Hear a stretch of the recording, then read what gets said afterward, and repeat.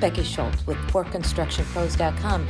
I'm at the United Rentals Total Control and Innovation Conference, where I had a chance to sit down with John Summers, Senior Director, Utility for the Association of Equipment Manufacturers, and Tom Austin, America's OEM Business Development Manager for Trimble.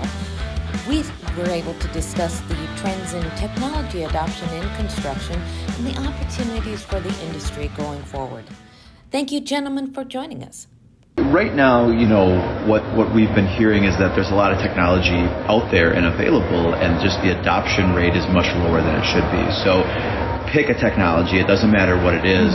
We've heard time and time again that as a contractor adopts that, they kind of say, wow, how was I not using this before? I would never go back to the old way. But what's that barrier that only 10 to 30% of all end users are using it? Is it cost? Proving the ROI, which is kind of what Tom's talked about in his business presentation. Is it the generation and the workforce kind of push back against it? Some of it, if you're talking data, is it Big Brother watching? Are we monitoring what's going on? So there's all of these things that we kind of call obstacles or barriers for adopting technology. And from AEM's perspective, from the association side, we're trying to figure out what that is. If it's awareness, if it's how to show the ROI, is it communicating, to the right person who's going to make the decision and pull the trigger on purchasing something if there's a cost? Like, how do we get that message across and go over that hump? Okay. And what about you, Tom? Trimble is mainly known as an engineering company, and we have a reputation for creating fantastic solutions. But not such a good reputation for doing the next steps after that. The kind of an engineer creates a solution, and it's so good that he expects, why wouldn't people just start using it? So what we're seeing, for the first time several years ago, we started hiring video game designers. So our user interfaces now are designed not by engineers, where there might be fantastic number of exact steps to take, but maybe not so intuitive or things like that. So our user interface and user experience, we're starting to pay a lot more attention to that. Because what we've talked a lot about today and what we're seeing in the industry is that there's a cultural change that needs to happen. And no matter what, it's difficult to present a black and white ROI because there are so many determining factors, so many influences, that it's hard to make a business case that says, yeah, you got to do it, and here's exactly why. And so because of that kind of gray area, nuanced approach, we need to make some cultural changes. So training, demonstrations, like we call it butts and seats. You put a system on a machine, and then you try it out, and you're going to buy it after that. But you might not buy it if you read about it on a brochure or something like that. That's understandable.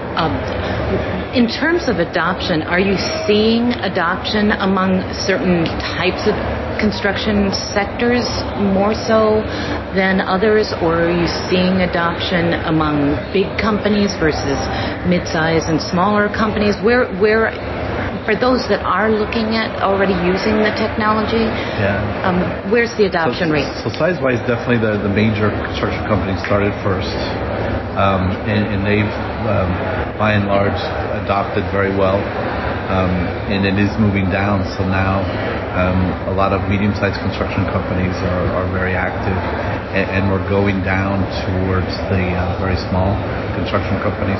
Okay. We've got whole groups that work on compact machines, and we've got a new system called Earthworks Go, which you use your smartphone as your display, and it comes in a kit, and you install it, you mount it yourself, and you calibrate it yourself using step-by-step cloud-based instructions.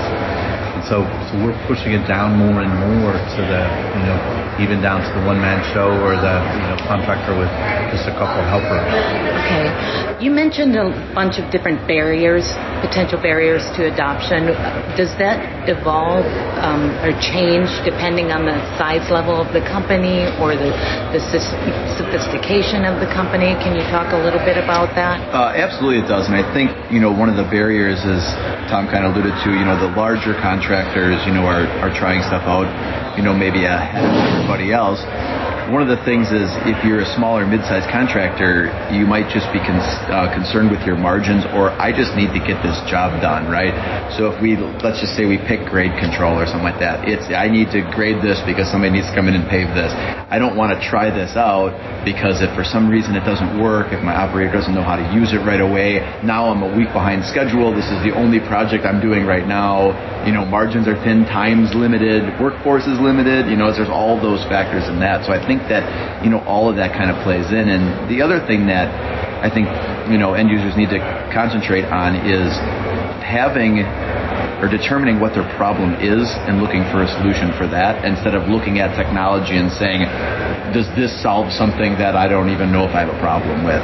So, as companies are just really busy, everybody's still rolling and, as busy as can be is, what we hear. And I think at this time, there's those issues, but they're not, necessarily taking the time to be like, how can I be more efficient? They're just worrying about what's happening today.